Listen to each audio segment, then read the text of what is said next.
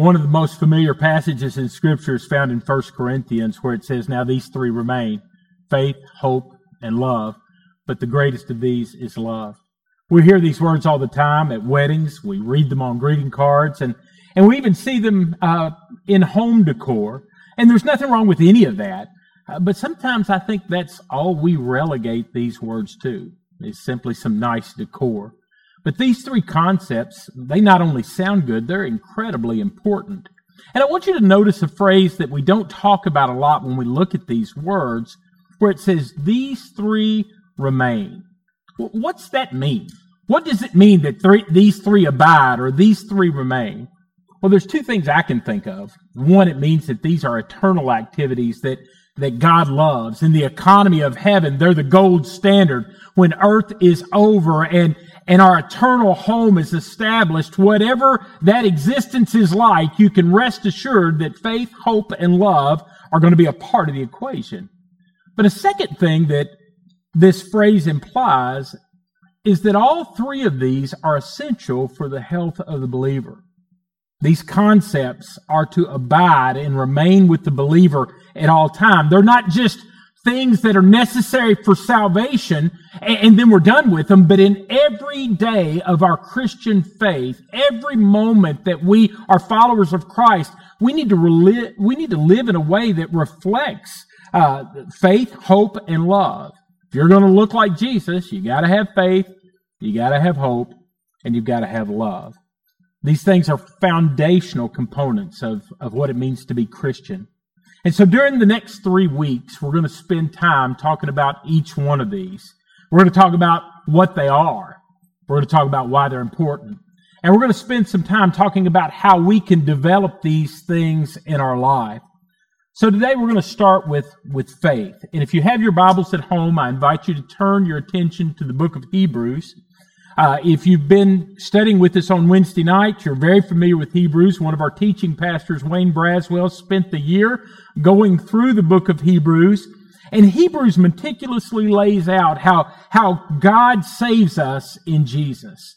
He establishes that God is greater than any man that has ever lived, any created being that has ever been. He's greater than anything in the universe. And because He's great, He's uniquely qualified to be a perfect sacrifice that would be given on behalf of mankind. The book of Hebrews basically tells us Jesus is our hope.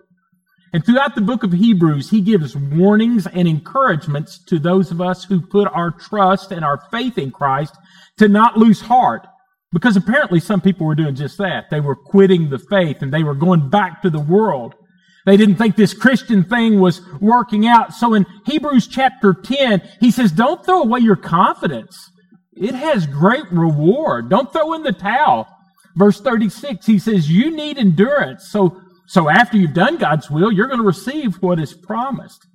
God's going to come through, but until then, you've got some work to do in the here and now. But there's coming a day. There's coming a day when the coming one will come and he won't delay and we'll be gathered to him.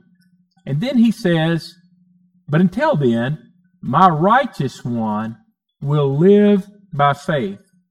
I hope that sounds familiar to you because that was the key verse that we looked at in the book of Habakkuk.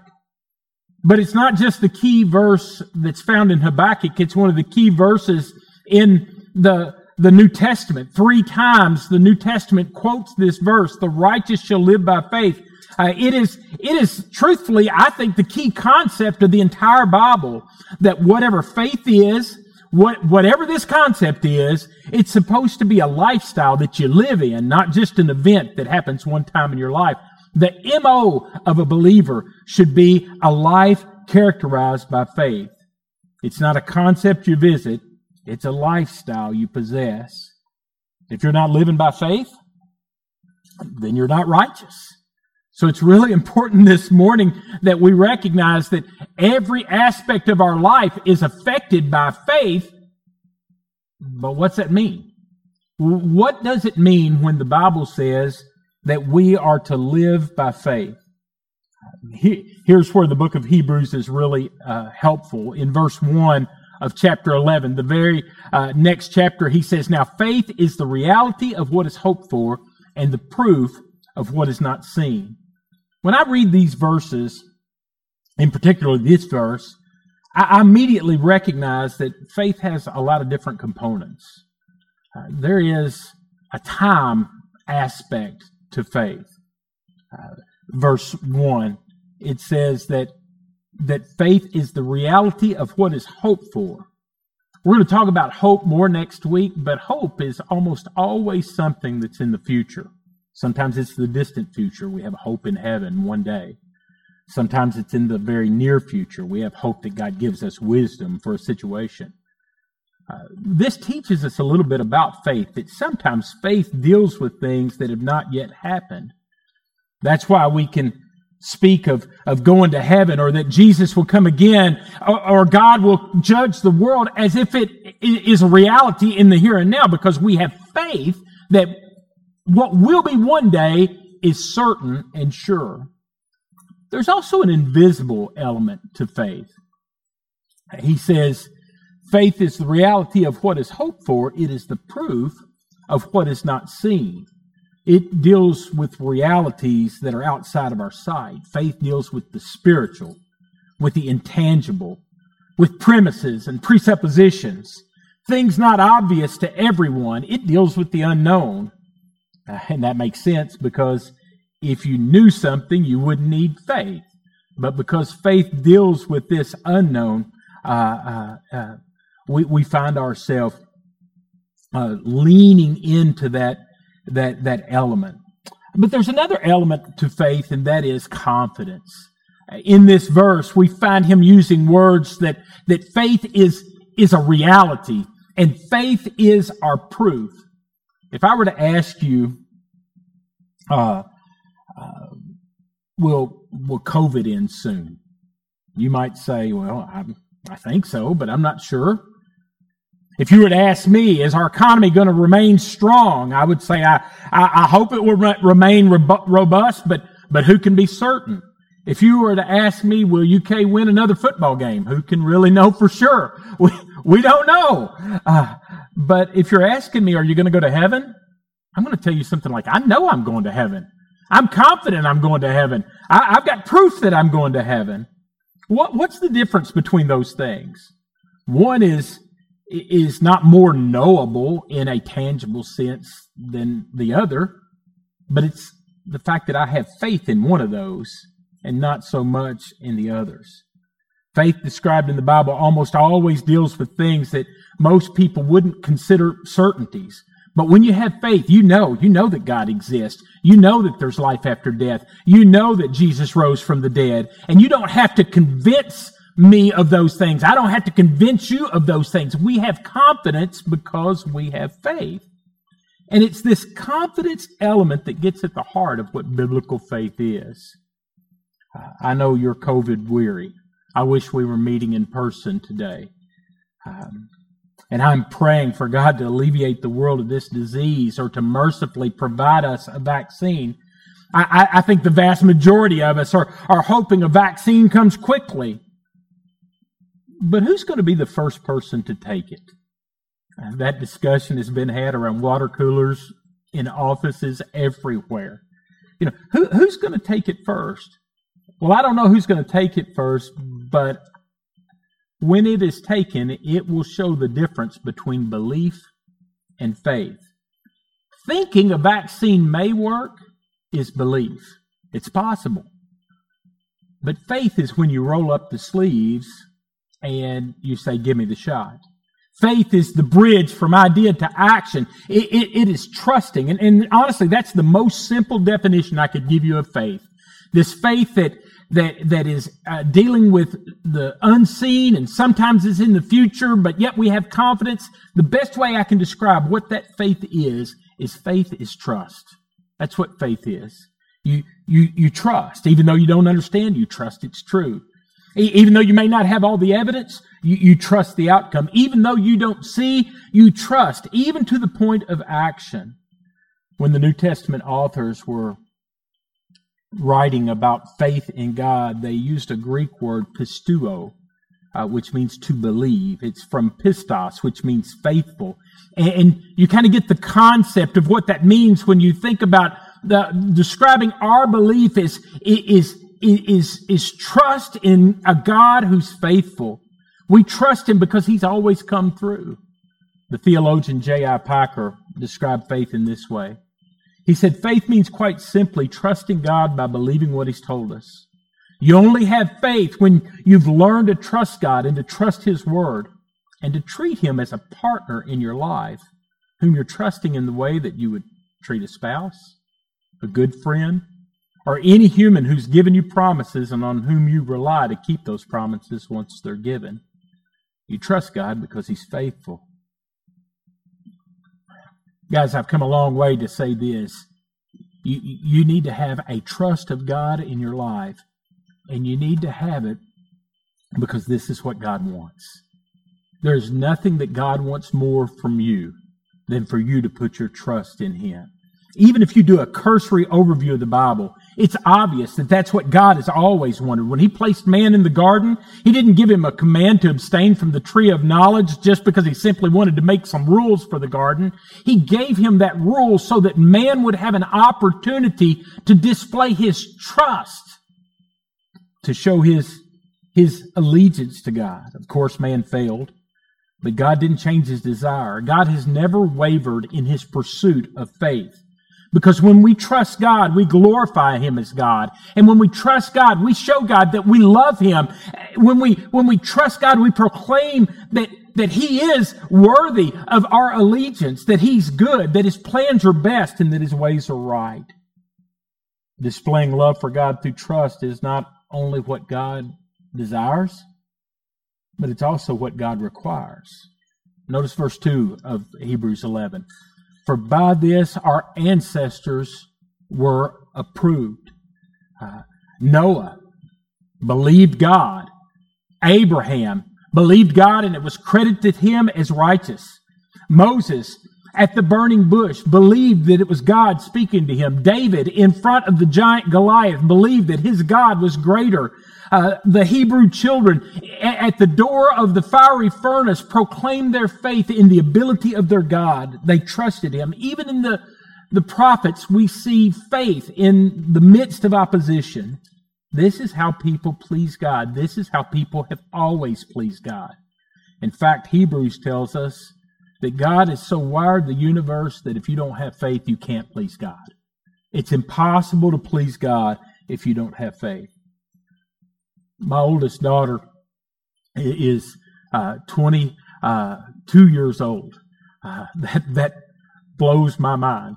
And when I think about her, I still think it was just yesterday when she was this little bitty toddler running around the house. She used to love to climb on stuff. She'd climb on our couch. She would climb on our bed. She would climb on the pews at church. She would climb up onto the platform where I would preach. And if you knew her when she was young, she loved to jump. She would jump into my arms when I would hold them out, but it didn't start that way immediately. One day, I think she was on the bed, and I went up to her and held up my arms and said, "Jump." And she looked at me like, "Are you crazy?" And I said, "Come on, you can jump." But I saw fear. I said, "You can trust me, jump." She said, "Move closer." I moved closer and said, "Jump." And she jumped. From that point on, she continued to jump. She would have me move farther back. Sometimes she would jump when I wasn't ready for her to jump. But that's because she trusted me. She believed that I would catch her. And there's something beautiful about that type of trust where you believe someone will come through. And that's the type of trust that God wants us to have in Him. Back to chapter 10, he says, "My righteous one will live by faith." But then look at the last part of that verse. He says, "If he draws back, I have no pleasure in him." That's a problem. It's a problem because that's what all humanity has done. Every person from the beginning of time has heard God's call to jump, to trust me, to have faith. And yet all of humanity has drawn back. We trust ourselves. We follow our own desires instead of the patterns of God. It's our sinful self that we trust, and that keeps us far from a life of faith following after God. Our hearts become hardened in self-reliance, and we make a mess that becomes almost crushing for our soul. And there's not a thing that we can do. There's not a thing that we can do to fix our mess. So our God, who loves His creation, created a way for us to be saved.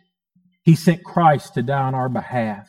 The sinless one who took our sin, who absorbed the wrath of God in His physical body, and He made a way for us to come back to a position of righteousness before God. And I want you to understand, the way back to God is the same as what God has desired forever. It's through faith.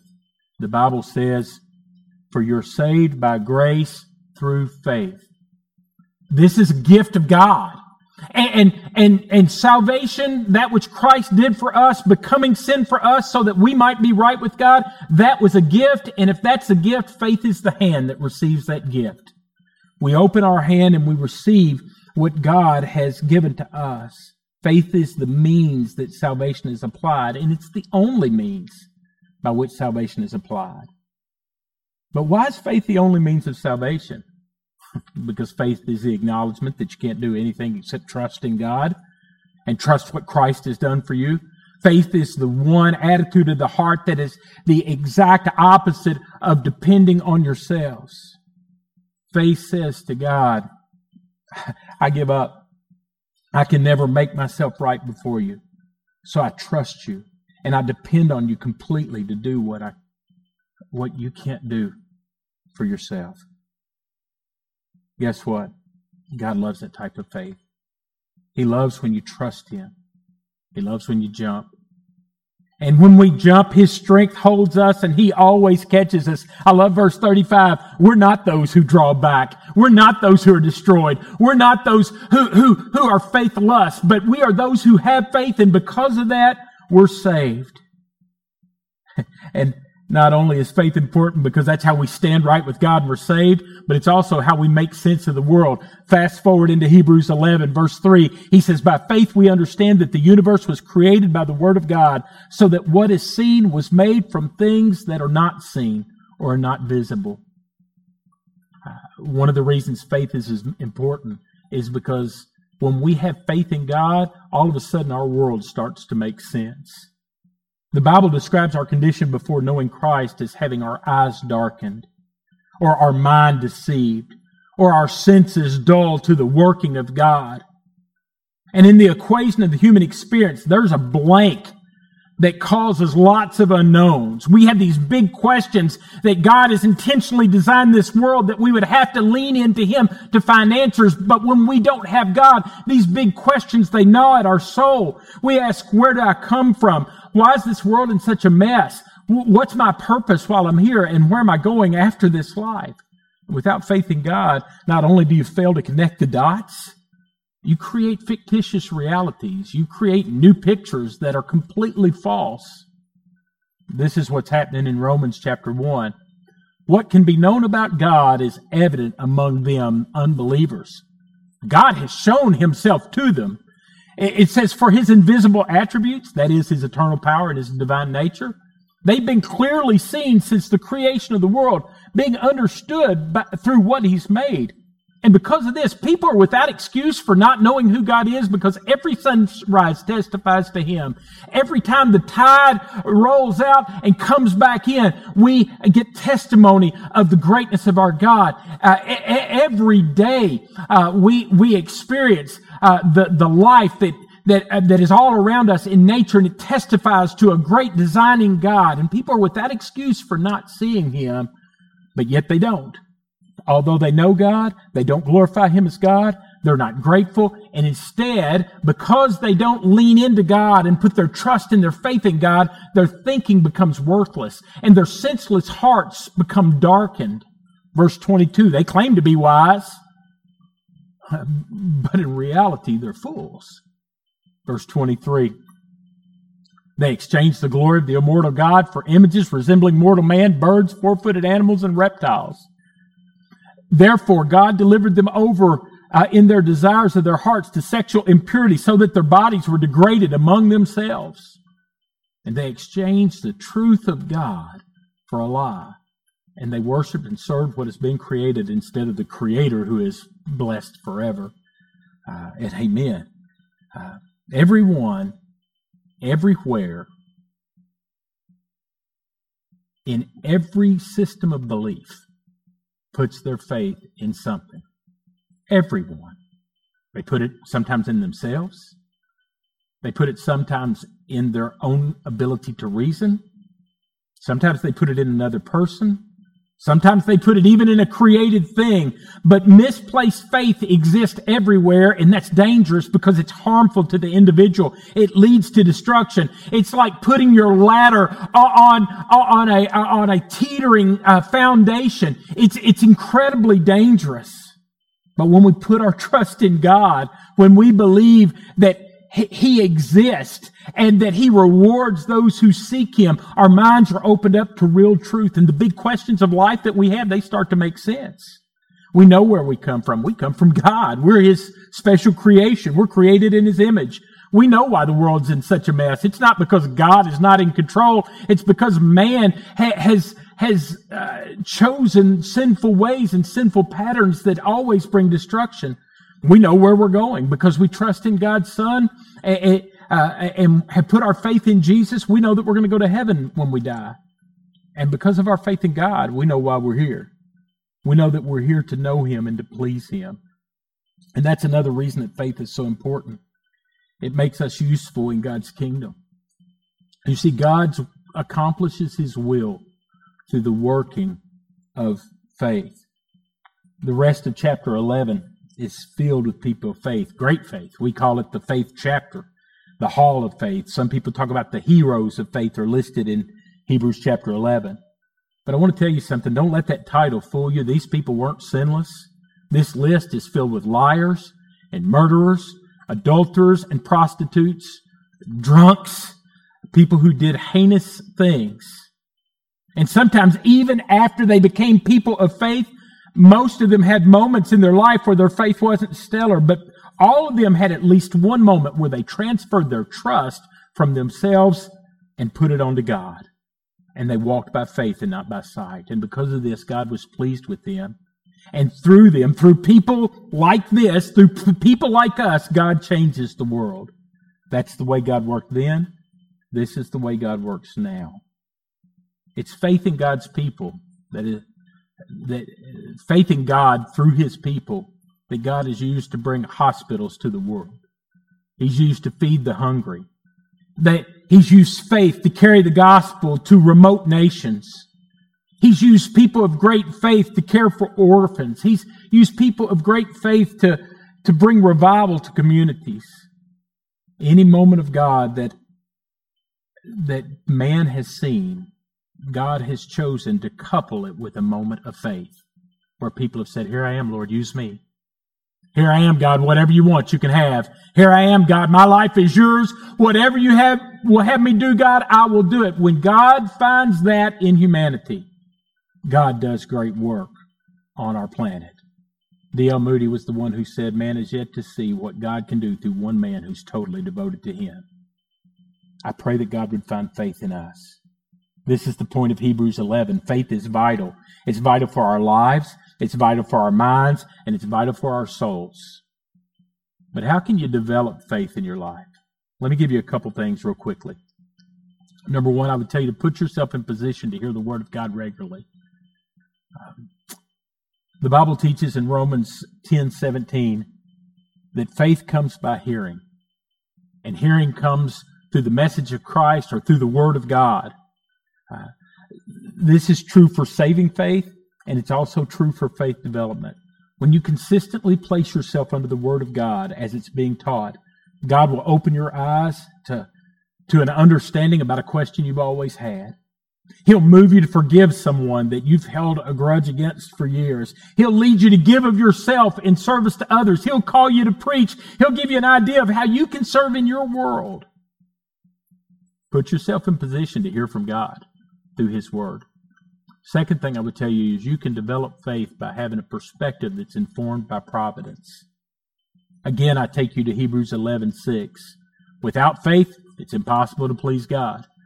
If you're going to please God, you got to draw near to God, but you also must believe that He exists and that He rewards those who seek Him.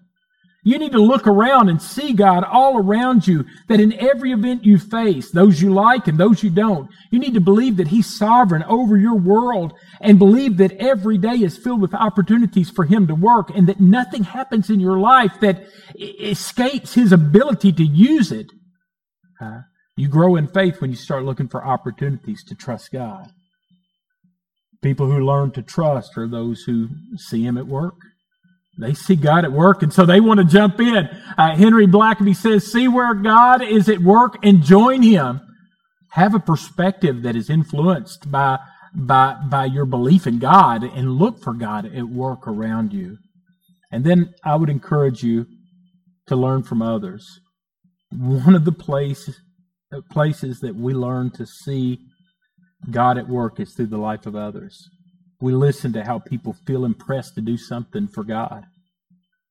We watch as they step out on faith, and we see how God catches them, and we learn. And truthfully, we learn from the lives we read about in the Bible, but we also learn by the lives that we encounter every day. They may be people you work with or go to church with, but you learn from them. You learn from them as they give their life away because they believe God's calling them. You learn from them as they serve like crazy because God has just so impressed them with His reality that they just want to do something for the Lord. You watch them as they pray and as they maintain peace and are not melting down in worry regardless of what comes their way. You watch them and your faith grows. This is why I would encourage you to read biographies of faith-filled believers. Listen to testimonies of missionaries. Learn from the faith of others so that you can grow in your faith.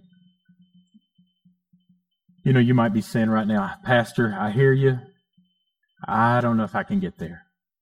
I don't know if I've got the faith to move to Africa or to sell my business or to teach adults in Sunday school or to start a ministry for those in need. I don't know if I have enough faith to tithe next week, Pastor. I just don't know. I get it. People do have different degrees of faith. Some people seem to have great faith. Jesus replies to a woman who comes in desperate need of healing for her family that your faith is great. Some people have faith to move mountains, it seems. Some seem to have less. If you remember last week's passage, Jesus talked about those who were worrying, and he called them the oligopistos, the two words, oligus and pistuo, faith little one, faith baby.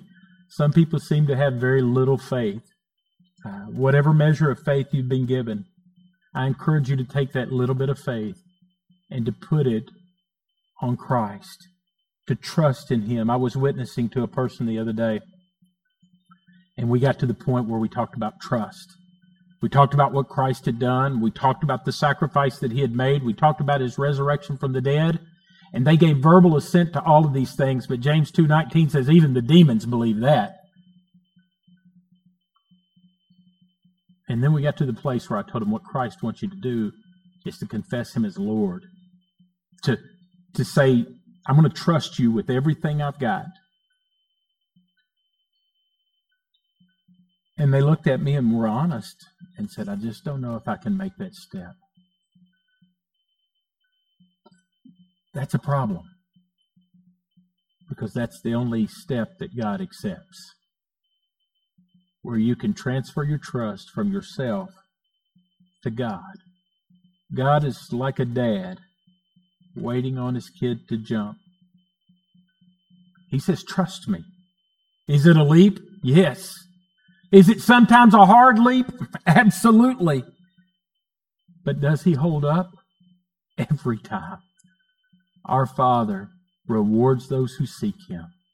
He holds those up who put their faith and trust in Him. Let's pray. Father, I thank You so much for how good you are to us. I thank you, Lord, that you are faithful. You're faithful to give every good and perfect gift, and for that we're grateful. And Lord, we're grateful that there's not even a shadow of turning in you. And we're grateful, Lord, that every time that we put our trust in you, Lord, you have been faithful. God, I'm grateful that even when our trust failed and our sinful hearts were darkened, you gave us the gift of faith so that we could believe in you and trust you completely. God, I pray that you would help us to be a people of faith. In Jesus' name, amen. Here's what I want you to take away today from our time together. Number one, God loves for his creation to put their faith in him, to trust him. And that leads us to number two. Don't make faith more complicated than it is. It's just like human trust, where we move from trusting ourselves or trusting others or trusting some other system to trusting in God. Faith is necessary to be saved, but it's also necessary to live a life that pleases God once you're a Christian.